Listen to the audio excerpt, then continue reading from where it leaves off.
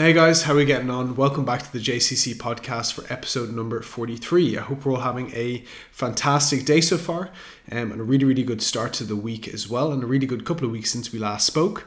So I'm a little bit under the weather today. You might be able to hear it in my voice, so hopefully that I don't let out a cough or a sneeze or anything like that. But just to give you a little bit of heads up. Secondly as well, we are minding a French Bulldog for the day inside, and she's been really good so far, but she tends to let out a bit of a howl. So if you hear that in the background, that is what it is. But today's podcast episode is going to be all around deload, specifically like the when we should run deload, why we should run a deload, how to run a deload, and how often should we run them as well. But a little bit of an update on myself. From a coaching standpoint, this week has been a really big week for me personally. 4 clients who've prepped for photo shoots together, which was really good fun, and all of them came in immaculate shape. Couldn't have asked for a better shape, to be honest. If I'd have asked for that composition when they had actually started prep, I would have bitten anyone's arm off to be able to achieve that. They did a really good job. So if any of the guys or the girls listen to this who've just done their prep, really proud of all of you. At the moment, we also have 3 competitive clients, so 3 clients who are competing for their first competition, actually going to represent Josh County Conditioning or the team that we have here as the first clients to ever take stage, which is going to be really exciting. And all 3 of them are going really good at the moment. And from a life standpoint, for me, just life is great. No complaints whatsoever. Everything's going well, other than being really sick for the last week. No training for this week, of course. Taking a little bit of a little bit of a deload, and we'll be back at it next week. So, back into the deload section. So, how to know or when to run a deload, okay? So, we always have to remember, what is our number one goal with training? Okay, what's our number one goal with improving our physique development? It's always going to be performance. So training performance in the gym, progression in the gym, okay? When that starts to stop, or when the performance starts to drop, that's usually a telltale sign that a deload is needed, okay?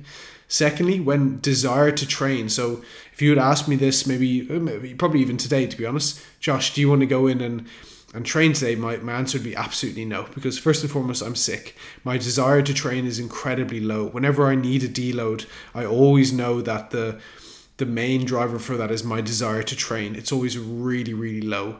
And if you start to find that you're just hating the gym, it feels like you're taking up so much mental energy to actually just get through that session, it's usually a telltale sign that we need a deload. When recovery is really poor as well, and this will lead into your performance.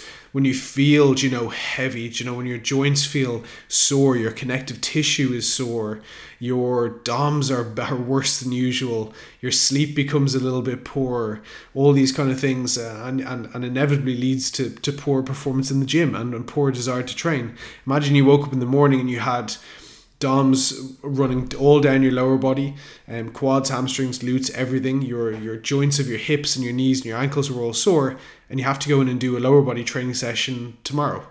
The likelihood is that you don't want to train, so your desire to train is low. And when you get into the gym, your performance is probably going to be low because of the fatigue. So another one big variable as well that we need to be aware of is appetite, especially if you're in an improvement phase, even in a dieting phase, to be honest. When appetite and digestion becomes really poor, that's another telltale sign for a deload is necessary. So running back over the points there, when performance starts to drop, when desire to train starts to drop, is poor even, your recovery is poor, when appetite and digestion is poor, and when sleep is really poor. And you have to remember that why are all these things happening? And all of these are a result of increased fatigue and physical stress in the body. So stress from the sympathetic side of the nervous system is going to have a negative response on all of these variables. Recovery, it's going to have a negative impact on digestion and appetite. It's going to have a negative impact on sleep. And when your recovery is poor, your desire to train is poor, and your performance is poor. So all this reverts back to that one thing, and that's physical stress and fatigue on the body, okay? A little analogy that I like to use is, imagine you guys, actually I'll use the M50 as the road, because I know that most of you guys listen to this back home. you're driving down the M50 in the car, okay, and the car runs out of gas, okay, or gas, I can't believe we use that word, petrol. The car runs out of petrol and you're driving down the M50, you're about to run out of petrol. What do? Do you push harder on the pedal and try and just keep going and going and going? No, you pull in, you fill up the tank with petrol, and you get back onto the road again and drive. You filling up that tank and getting off the road is exactly what a deload is. If you try and just keep going and pushing through it, that car isn't going to drive much longer, and it's going to run out of petrol, and you're going to have to pull into the side of the road and you're going to be stranded, okay, which is exactly what happens when we get over fatigued, okay? So how do we do? So how do we pull the car in? How do we fill it up with petrol?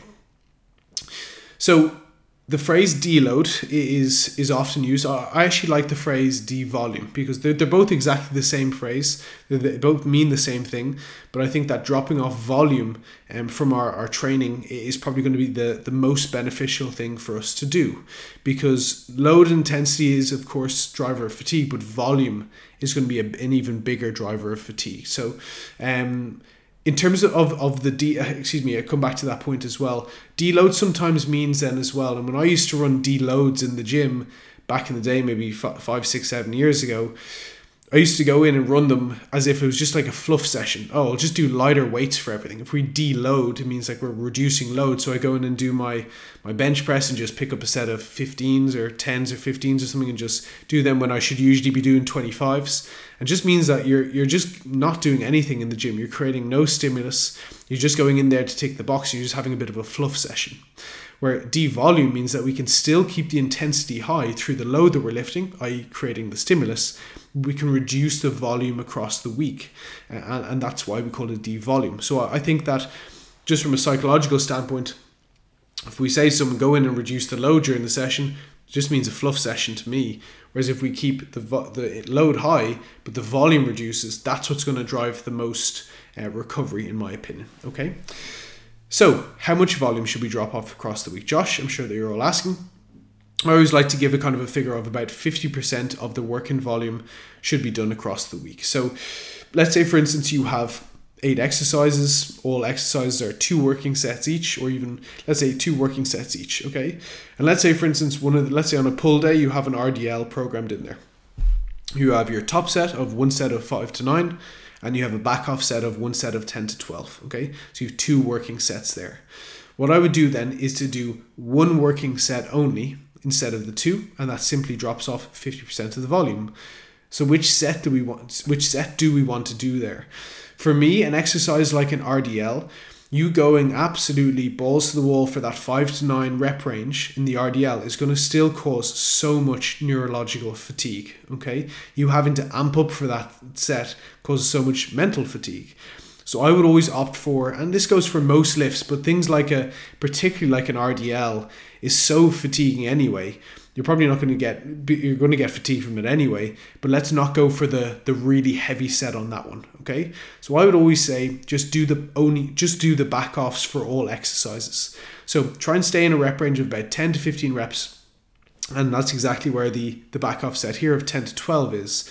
So you would just do 1 set of 10 to 12 reps or 10 to 15 reps on the RDL, okay? So you've still got a stimulus, okay?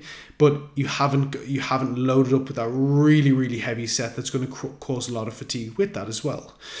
In terms of failure, okay, should we train all the way to failure? No. In my opinion, this is a time where we want to try and improve recovery. This is a time where we want to wash off as much fatigue. The closer to failure you go, the more fatigue you're going to accumulate. So you can get into kind of a 1 to 2 RIR is what it's called. That means reps in reserve. And for that kind of 10 to 12 rep range, get a good stimulus, but take in no kind of 50-50 reps as well, okay?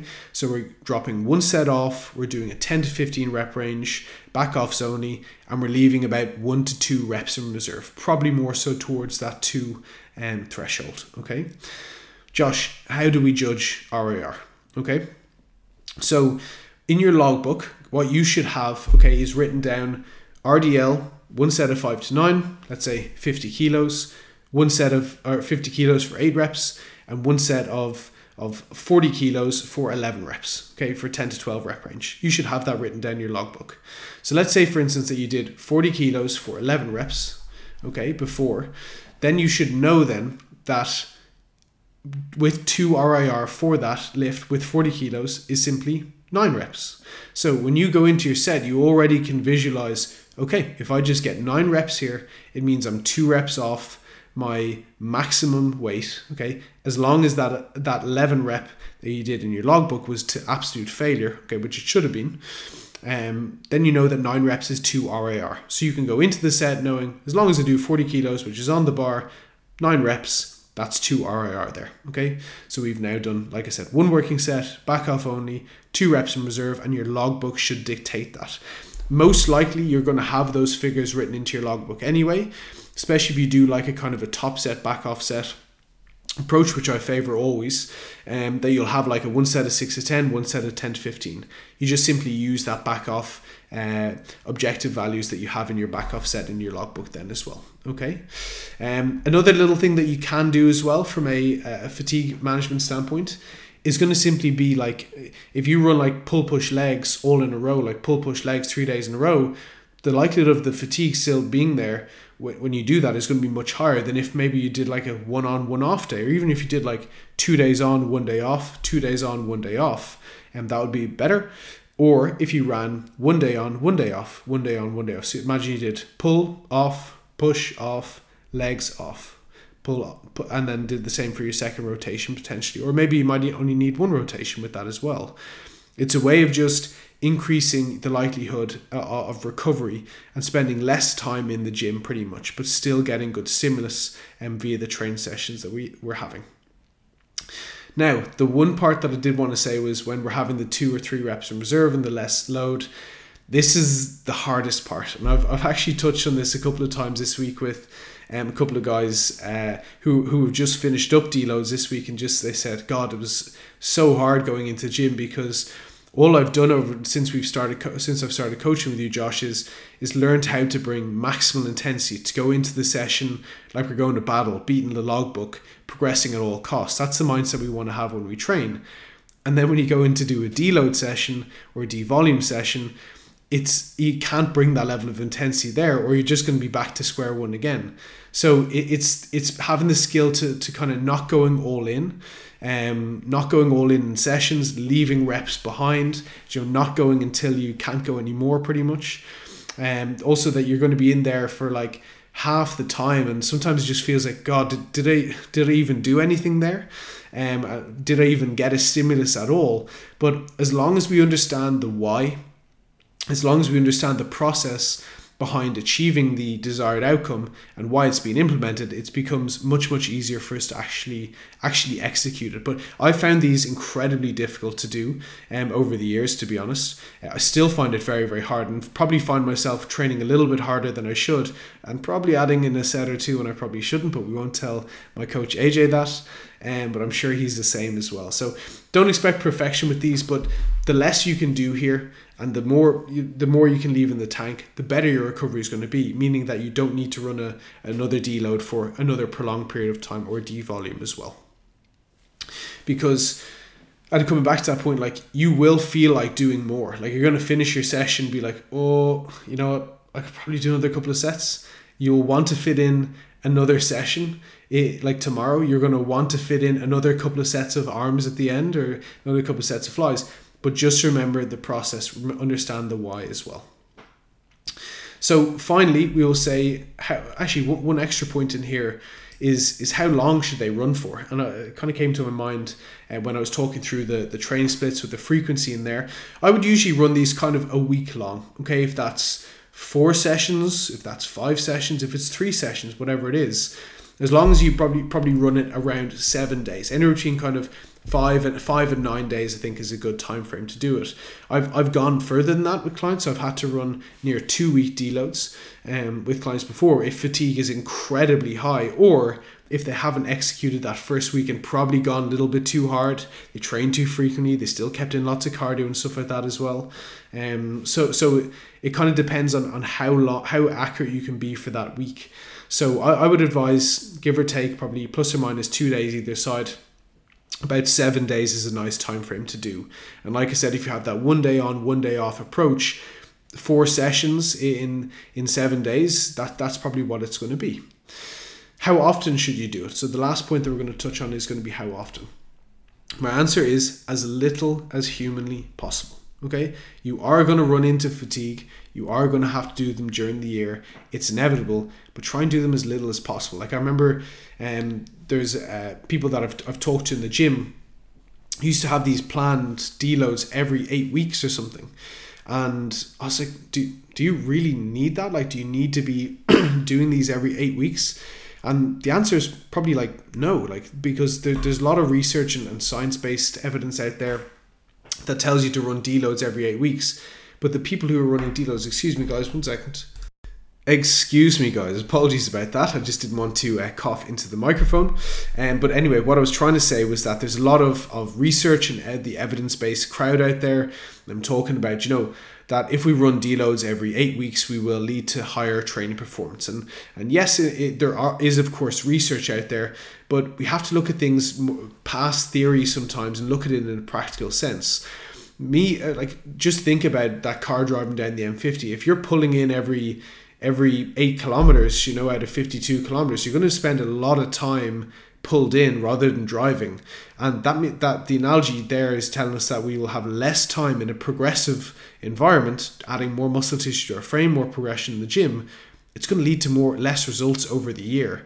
Yes, that we can have acute response maybe from this 8-week deload, but I think that being proactive in these kind of things and saying, oh, in 7 weeks I am going to have a deload, I really don't think there's much backing behind that, or there's much benefit to that. For instance, for myself, I could go 20 weeks without having a deload or devolume session or week because I don't need it. My recovery is very good, my sleep is good, my food is good, my training volume is in a good place, my hydration status, my stress is managed well. All those variables keep me recovered enough. So if I was to run a deload every 8 weeks, it would be completely useless because it wouldn't even be useless, it would be unnecessary. So I come back to that point again. Only take a deload when you absolutely need to. And coming back to when do you know when you need to? When your performance starts to drop, when you absolutely hate your training sessions and you can't find any energy to get into the gym, when your recovery is poor because your appetite and digestion is poor and your sleep is poor, your stress levels are high, then that's a telltale sign for a deload, but not just because it's 8 weeks since your last one. Okay, so the advice there is being reactive and not proactive, in my opinion. Okay, because the more time you can spend in a progressive environment, you will achieve a better physique at the end of the year. So hopefully you guys have taken some value from that. I know this is a short and sweet podcast. I can never tell how much time it is. It just tells me, I don't even know what it tells me on this application or software that I'm using. Short and sharp one though, no doubt. Hopefully that you took some value from it. Please guys, keep sharing this on your stories. I really, really appreciate it. It helps me reach more people. It helps the algorithm of the podcast. It helps, like I said, reach more people then. And I really, really appreciate you doing so as well. Finally, I will say that coaching spots are available for June intake at the moment. We have a couple of spots available for both lifestyle clients and also prep clients, comp prep and photoshoot prep clients as well. If you guys are interested in booking in a free call with myself to discuss where you're at right now, body composition wise, where you want to try and get to your dream physique, and how can we set the roadmap for success, I'm going to leave a link in the description, which will have the online coaching applications there. Hit the link, fill in an application, hit the big blue button that says book in your free call, and we will touch base then on the call itself. Any other questions, guys, please let me know. But thank you so much for listening, and we'll catch you in the next one.